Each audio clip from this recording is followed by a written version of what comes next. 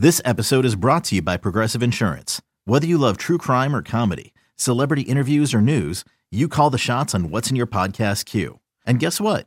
Now you can call them on your auto insurance too with the Name Your Price tool from Progressive. It works just the way it sounds. You tell Progressive how much you want to pay for car insurance, and they'll show you coverage options that fit your budget. Get your quote today at Progressive.com to join the over 28 million drivers who trust Progressive. Progressive Casualty Insurance Company and Affiliates. Price and coverage match limited by state law. You could spend the weekend doing the same old whatever, or you could conquer the weekend in the all-new Hyundai Santa Fe. Visit HyundaiUSA.com for more details. Hyundai, there's joy in every journey. Necessary Roughness, brought to you by Southfield Chrysler Dodge Jeep Ram. With 11-year NFL veteran, Big Ten Offensive Lineman of the Year, and captain of the National Championship Michigan Wolverines, John Jansen. And 10-year NFL veteran, two-time Pro Bowl offensive tackle, and Super Bowl champion with the Green Bay Packers, T.J. Lang. Now, here's John Jansen and T.J. Lang.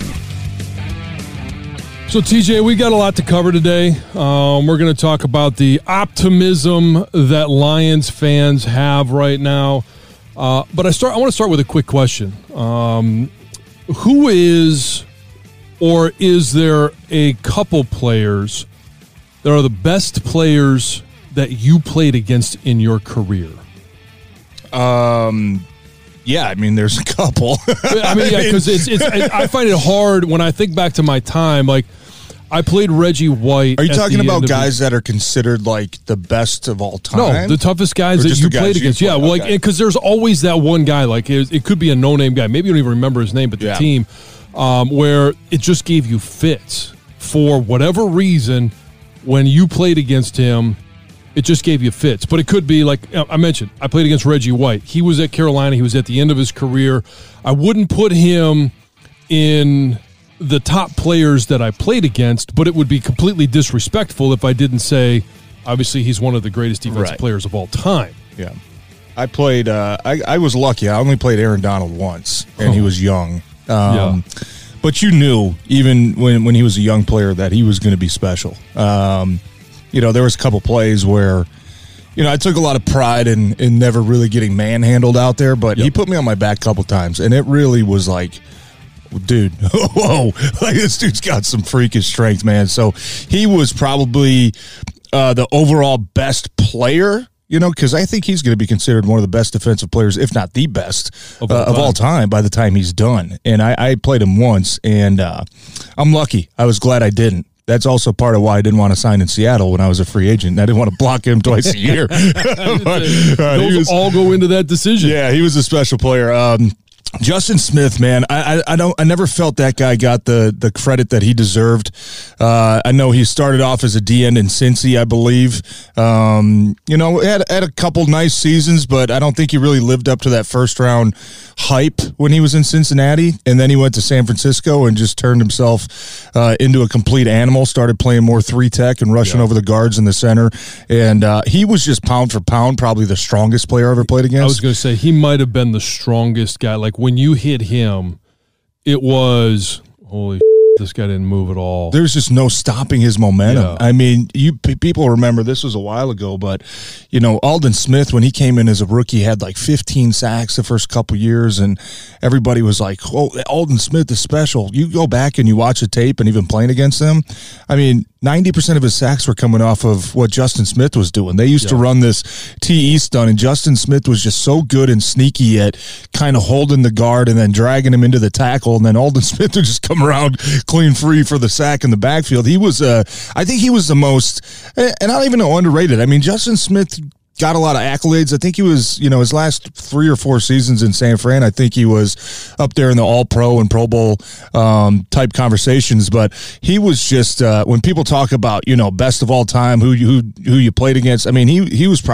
definitely top 3 for me, if not maybe the toughest, because he was just special. And I'll tell you, I mean, another guy, Sue was tough. I mean, Sue was really tough. His first couple years, when he was just getting in the league and trying to prove himself, make a name for himself, man, he was really hard to block. I mean, we created a protection for Sue in Green Bay, right? We ran the old school West Coast offense where you run it by numbers, so it's called 2-jet, 3-jet, and then all that does is basically let you know which way the center's going to slide. 2-jet, the center slides left, 3-jet, center slides right, to pick up the weak side. Well, we created a Sue-jet.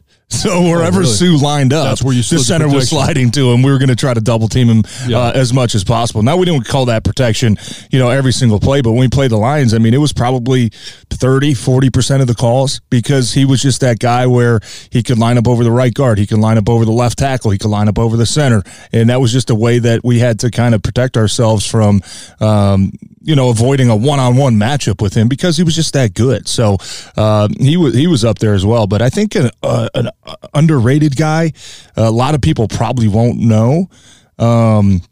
Played for Chicago for a couple years. His name was Henry Melton. He was a defensive end / tackle.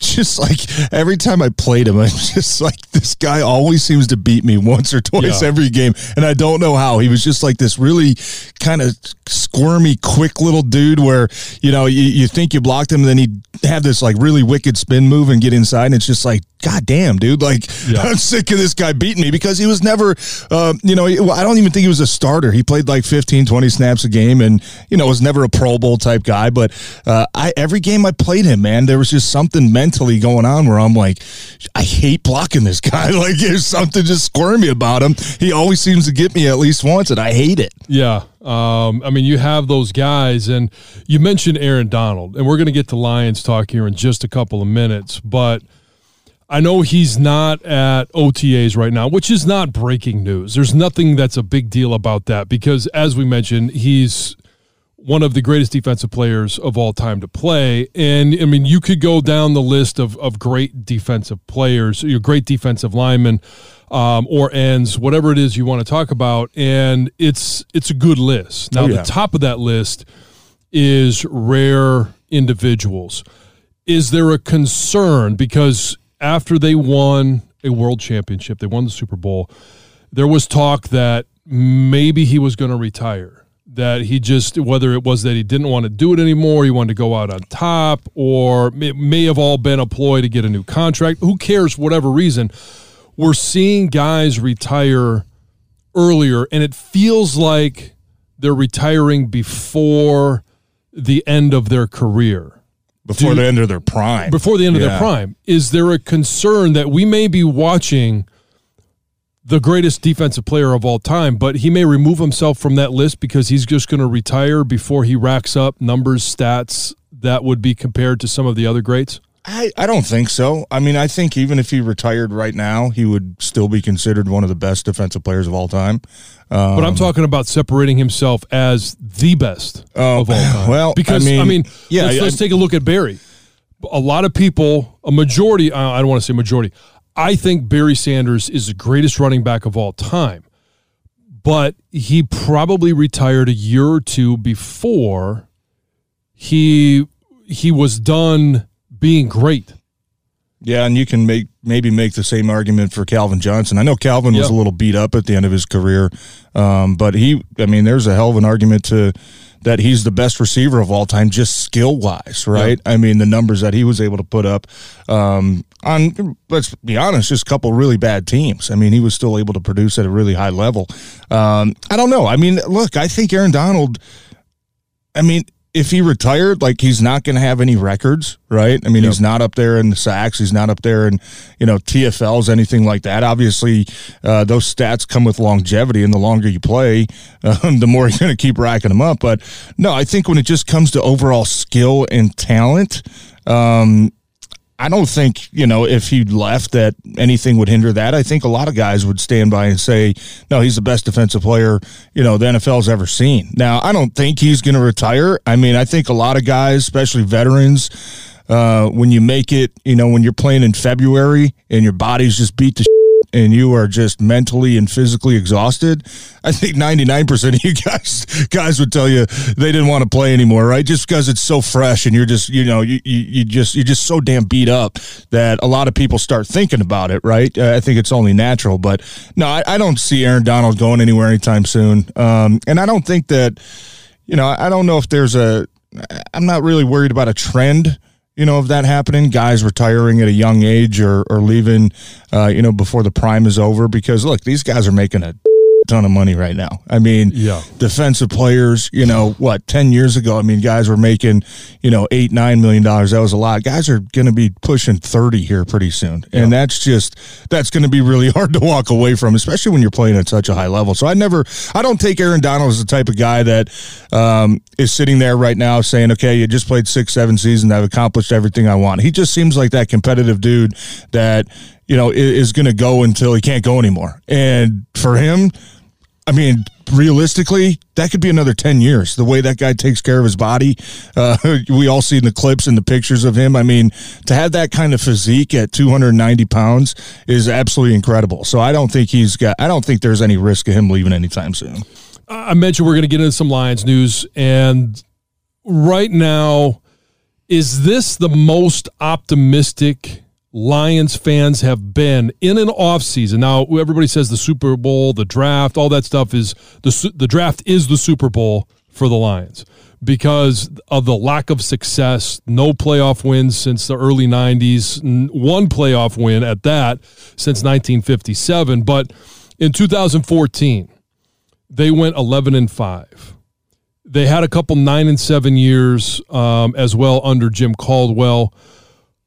Is this the most optimistic Lions fans have been from what you've heard, those you've talked to, we've heard a lot in the media, especially after the draft, since, say, that 2014 season? Maybe 2018. I know 2017 we were coming off, I believe, 9-7 record. We just missed the playoffs by, half a game. That was the first, of the major changes, Bob Quinn bringing in Matt Patricia. I think there was a lot of optimism around there because we knew we had a pretty good team. And I think the fans thought, hey, maybe, just need to get the right coach in and this team's going to take off. I think heading into that season, a lot of people were, picking us to, maybe be kind of one of those surprise teams just because we were coming off of a 9-win season 2017, but that obviously didn't work out. We had a terrible 2018 season. But yeah, I think, look, we hit on it all the time. I think, when that last year when Dan Campbell came in and Brad Holmes came in, I think people knew just how challenging it was going to be. When you look at the roster, you look at Matthew Stafford leaving, you look at just so many holes that they had. I think for the first time in a long time, people finally had realistic expectations, where you'd like to, people thought they were probably going to win 3, 4, 5 games. It was going to be rough, but you wanted to see some improvement. Nobody was saying, hey, if they don't win 8 games, we got to get these guys out of here, right? I think people are being patient enough to give these guys a chance to kind of put their stamp on the team. But I think the optimism, just look, and the hype, the media hype, the news, Hard Knocks. A lot of people excited to see Dan Campbell on Hard Knocks. Getting the draft back in Detroit. It just kind of seems like there's a lot of buzz right now going around this football team and this city in particular. But yeah, I think there's a ton of optimism. And I think a big part of that is, because people did see a lot of improvement last season, especially in the second half of the year when Dan Campbell took over the play calling. Jared Goff, the last 6. Jared Goff started playing a lot better. You look at a lot of even the tight games that they lost, that they were right there where they could have won. I think those are all reasons that people saying, yeah, we expect them to take a jump in year 2. Now, another factor is maybe because you feel like the rest of the division, Chicago, who knows what's going on there? Minnesota, coaching change. A lot of just so many unknowns. In Green Bay, obviously, everybody still thinks going to be, the top of the division, but there's still question marks about them. Aaron Rodgers is sitting out, the entire offseason. I'm sure he'll be at the mandatory minicamps, but he's got a ton of new receivers. Sammy Watkins, Christian Watt. He's got a ton of young receivers that he's not going to be able to build chemistry with those guys until training camp. How fast, are they going to be able to get off to a fast start? Or are they going to hit some bumps in the road too? I think that's those kind of, when you look at the rest of the division in the North, I think that gives Lions fans a lot of hope too, because you're not seeing a Minnesota team that you think is going to challenge, for a playoff spot. You're not seeing a Chicago team that you think's going to be any good. And maybe a lot of people are predicting that Green Bay takes a step back. I think that kind of couples into the optimism with the Lions maybe taking that step into year two, and maybe there being an opening for a potential, change of guard there in the division.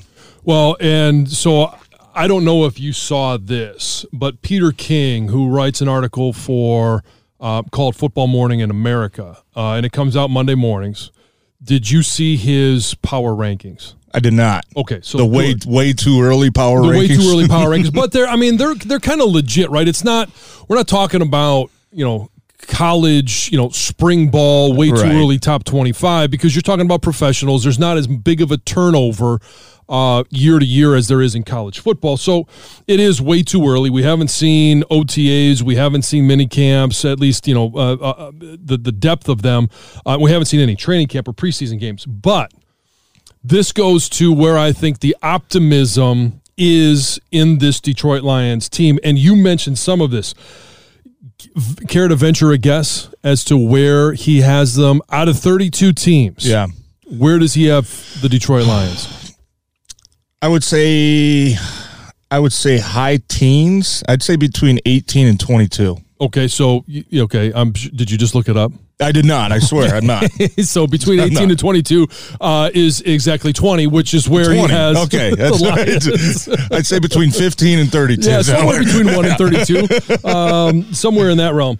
But this is what he has to say about the Detroit Lions. I'm not going to read the whole thing, but he said, I did some reporting on the Lions in Detroit this month, and I'm higher on them than most. Consider how hard they played in a disastrous rookie year of Coach Dan Campbell, and how despite winning only 3 games, they were 11-6 against the spread, indicative of a team outperforming expectations.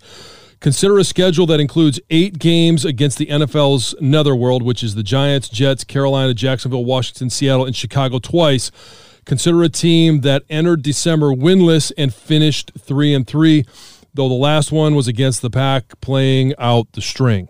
So when you think about, okay, you take into account all of the factors of, they finished 3-3. Dan Campbell took over the play calling, like you mentioned. The fact that Jared Goff seemed to play better at the end of the year. We saw Amon-Ra St. Brown come on. The defense at times outperformed expectations. Offense underperformed. Offensive line that was banged up, which is something that he didn't mention. And you bring all of that back, and if all goes according to plan, and by that I mean, hey, they're healthy. You get Jameson Williams back at some point in the very early part of the season, maybe even at the beginning of the season. And Aiden Hutchinson makes a good transition from college to the NFL. You can start to see why people are looking at the Detroit Lions and you can say, well, maybe they're better than they were, but at least they're not as bad as they were. Yeah, if that makes any sense. No, it does, and I think just adding to what you said, I think a lot of people were pleasantly surprised let's just say the last half of last season, with how much the coaches got out of having so little. Right? Does that make sense? I mean, without having, a really, stud defensive player, a stud, safety, a stud linebacker, a stud D end.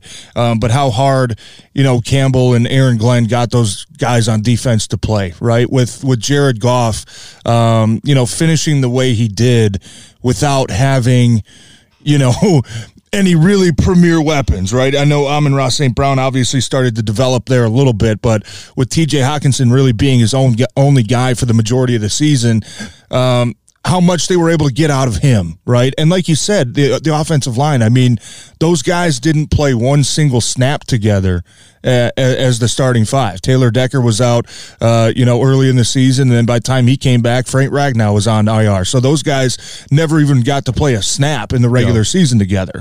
That all kind of combines into the fact that, look, I think they exceeded, not going to say exceeded expectations because they only won 3 games, but I think people saw the challenges that they had on the roster, but were still able to get so much out of what they had. And I think that's promising because now you have even more pieces. You have an Aiden Hutchinson who people are expecting a lot out of. I think Josh Paschal, obviously these guys are rookies. We're not going to hold them to a super high standard, but you're expecting these guys to come in and be productive for you. And obviously on the offensive side of the ball too, adding DJ Chark, and eventually when we see Jameson Williams on the field, you're just adding more pieces. So I think just human nature tells you, hey, they got a lot out of little last year. They've got more. They've got to get a lot more out of that too, right? If that makes sense. So, and I think some of it has to go with the development of some of the younger players. Like you expect Aleem McNeil to take a step forward. You expect Levi Onwuzurike from some of the things that we've heard coming out of Allen Park that, hey, instead of going home, he stayed here to train. He's been watching film. He's battling the perception, and the perception that I had early was that, hey, did he really care about football? Because when you watch a guy play, if he plays once every, goes hard once every 2 or 3 downs, or only when it's a 3rd and long if you're a defensive end, or, you pick and choose when you're going to play hard, that raises the question in my mind, do you really care about football? Are you really willing to do the things are you willing to get dirty to be good? Yeah. And he's battling that perception. So I expect them to take that step forward. And it's also confidence in a coaching staff that they're going to be able to pull that out of those players, that they're going to be able to develop that defensive line that they drafted last year. And if they're able to develop those guys, you take a player like Aiden Hutchinson or a Josh Paschal that should be coming with more skills to utilize, that they can get more out of those guys as well. A healthy offensive line, more weapons at the receiver position. Now it comes down to, and we've talked about this, we're going to talk about it more, the ability of Jared Goff to execute this offense. And, Ben Johnson, he's going to be calling the offense. It's supposed to be a revamped offense. Still a lot of the same principles that Dan Campbell was calling the plays with at the end of the year. And it's the identity of this team. It's going to be physical. You're going to be a run-first offense. You're going to have play-action passes off of it. But what type of creativity does Ben bring to this offense in his first opportunity to call plays in the NFL? Yeah, and I think just the final thing that I really like about Dan Campbell and the coaching staff is their ability to be fluid and change to what pieces they have. Meaning, last year they ran more of a 3-4 style of defense, right, where your defensive linemen are kind of just reading and reacting, kind of playing lateral instead of playing vertical and getting up the field and getting in the backfield. Because you draft a guy like Levi Onwuzurike who at Washington, is just blowing up the field and making plays in the backfield, right? Then you ask him to come here, and he's kind of 2-gapping, and that's just not his norm, right? He also battled a lot of injuries in training camp, which set him back last year, his rookie season too. But their ability to say, you know what, we're going to switch to more of a 4-3. We feel like our personnel gives us a better advantage of maybe being that penetrating type defense where, we're just going to get in the backfield and read and react to what happens back there instead of just playing everything at the line of scrimmage. I think that says a lot about the coaching staff, because especially nowadays with the guys and the egos that they have to say, well, if he can't do it our way, let's get somebody who can, right? You take a look at your roster. Okay, maybe these guys are better at doing this. Let's adapt to that. Let's evolve to something different to allow our players to play to their strengths, right? And allow them just to do what they're good at and take a lot of the thinking out of it. So I think we saw it offensively last year, obviously, when Dan Campbell took over.